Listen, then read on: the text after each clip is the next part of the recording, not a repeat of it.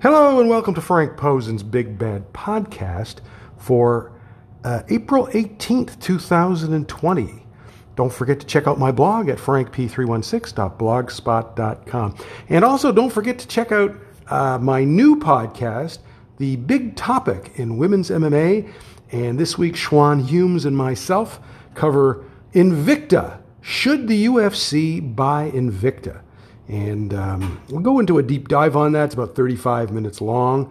And, the thing is, it's not a particularly well-run company. So, once you get past that, it can be difficult to really praise them. Okay. Anyway, we got two new videos up on the blog. Both are from Monday's episode of Raw. And the first one is Asuka versus Ruby Riott. And this is a Money in the Bank qualifying match. And I guess Ruby doesn't like Asuka's dancing because the first thing she does is demand the real Asuka. Okay, and as you know, Ruby is just coming back from 2 shoulder surgeries, but she's a really good wrestler. So I'll get to that in a sec, but I want to talk about the dancing a little bit because some fans have been asking me about that. Like, what's with the dancing all of a sudden?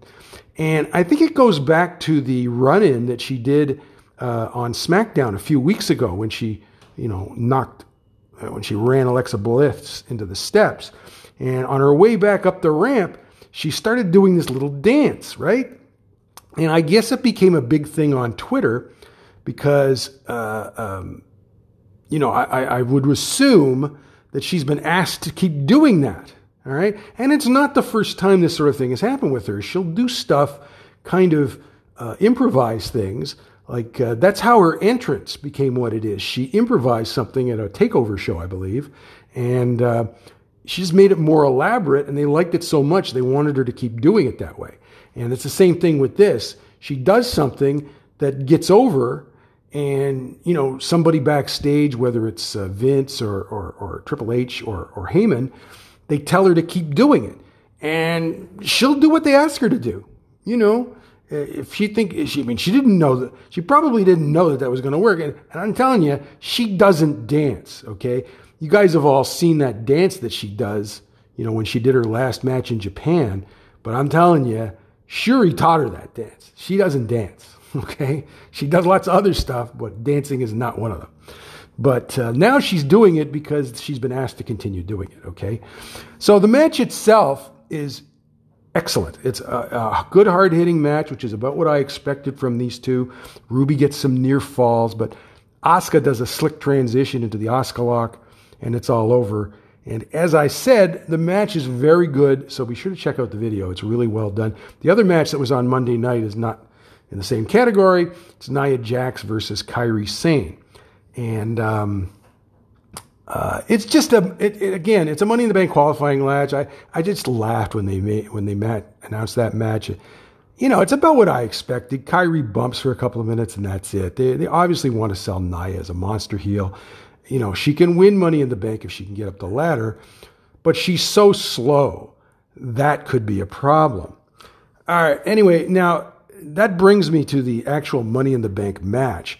I'll get to other things and other WWE things in a minute, but we have so far in the Money in the Bank match, we have Asuka, Nia Jax, Shayna Baszler, and last night Dana Brooke pulled an upset win over Naomi, and she's going to be in it.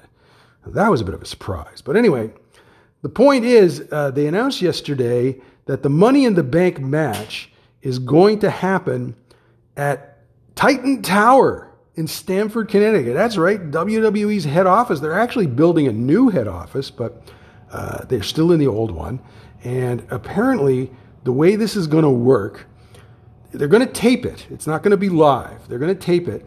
And what's going to happen is it starts on the ground floor of Titan Towers. And I don't know how many floors is in that place. I would assume it's multiple.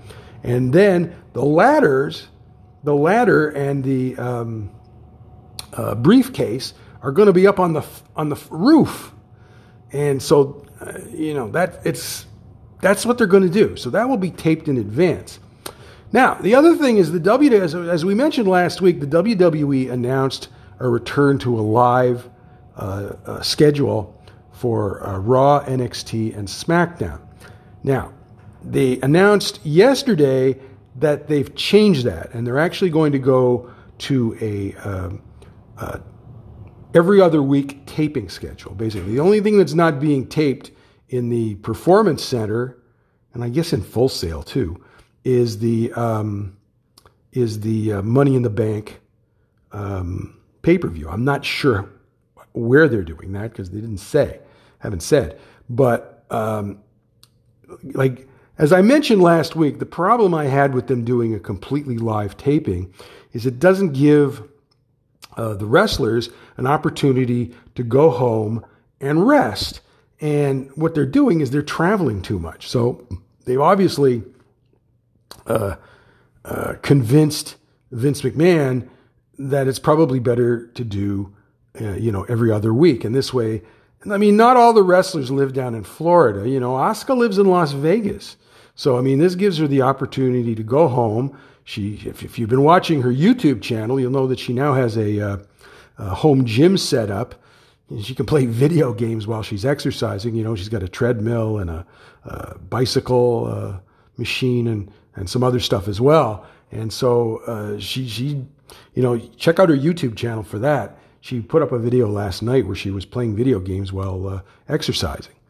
Okay, so I think that's a better schedule for the talent, because it allows them to rest. Now, the other thing is, of course, as you're probably aware, the WWE announced a whole whack of releases over the last couple of days. First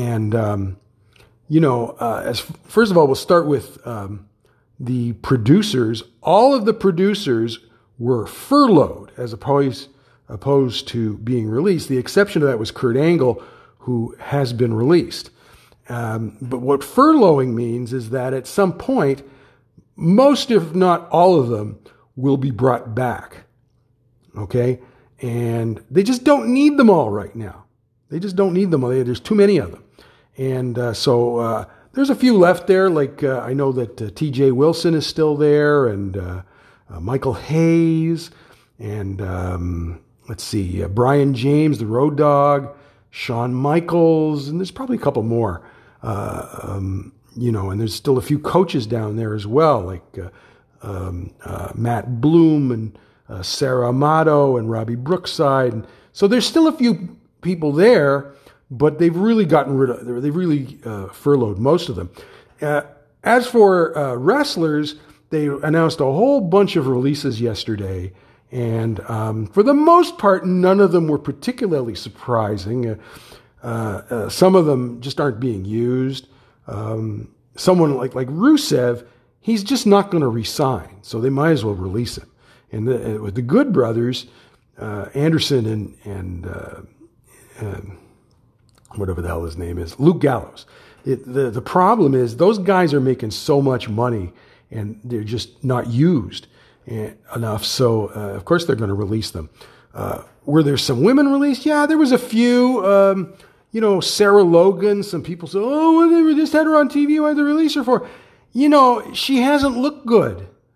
I remember her when she was wrestling as Crazy Mary Dobson, and she looked pretty good. Since she's come into the WWE, she's just, I don't know what the hell is wrong with her. She doesn't look the same to me. And I don't know what it is. She's married to one of those Viking guys, but she's just not, she doesn't look good. And the same thing with, they've released a bunch at NXT, like Deonna Purrazzo, MJ Jenkins, Taynara Conti. I think there's a couple more. It doesn't really make any difference.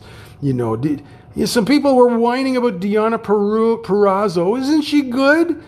The thing is, I think what they did in a couple of cases, especially in her case, they signed her to keep her out of AEW. And I think that may be the case with MJ Jenkins as well. But the bottom line is they're not that good. Deonna, since she's been in the WWE, she just hasn't looked good. And she's got a gut on her. She doesn't look in shape to me. To me, it's similar to what happened when Kimber Lee was there. And she didn't look good. So, I don't know. I don't know what to tell you about it. I mean, and the Taynara Conti, where she's a Brazilian, they released a bunch of international wrestlers out of NXT yesterday. So, Some of them, they're going to be more releases, I imagine. But as far as the main roster, I think they covered most of them. Okay, I think they covered pretty much everybody who needed to go. You know, the obvious ones like Zack Ryder, who isn't being used, and stuff like that. So, and I wasn't particularly surprised by much of anything that happened in that regard. Okay, so that's what's happening with the WWE. So, like I said, they're going to an every other week taping schedule. So they're going to tape on Monday 2 episodes of Raw, and then they're going to tape 2 episodes of NXT and 2 episodes of SmackDown. You get the idea, right? Okay, that way the wrestlers can go home and wrestle and rest. And I mean, you know, there's no problem with them coming back or anything like that. Okay, so let's talk a quick minute about the UFC. It appears that they're going to be doing the UFC 250, which was supposed to be in Brazil, but it's going to be happening, I think they said April 9th. And we don't know where they're going to do it yet, but it looks to me like Florida is open to it, so it'll probably be down there. And he's talked to the Trump people and all of that, so they definitely want him to do shows. He's also still doing the private island thing. So that's not ready, but when that's ready, they're going to be doing shows there as well. So my guess is when they start doing shows, they're going to be going hot and heavy because, you know, they haven't done a show since early March. So they got a lot of shows to cover. So we'll just see what happens with that. But again, there won't be any crowds or anything like that. So, we'll see how things go with the UFC. Anyways, that's about it for this week. Probably be back next week with another one of these, as I expect Asuka to appear on this Monday's Raw. Again, don't forget to check out my new podcast, The Big Topic in Women's MMA. Schwan Humes and I cover this week, should the UFC buy Invicta? And so we go into a deep dive about their history and everything like that. It's about 35 minutes long. Again, don't forget to check out those 2 videos that I posted on my blog, frankp316.blogspot.com. If you have any comments or questions for either of my podcasts or my blog, you can do so at Anchor's voicemail. And if you would like to subscribe to my podcast, you can do so at Google Podcasts, Apple Podcasts, and Spotify. Have a good week. We'll talk to you later.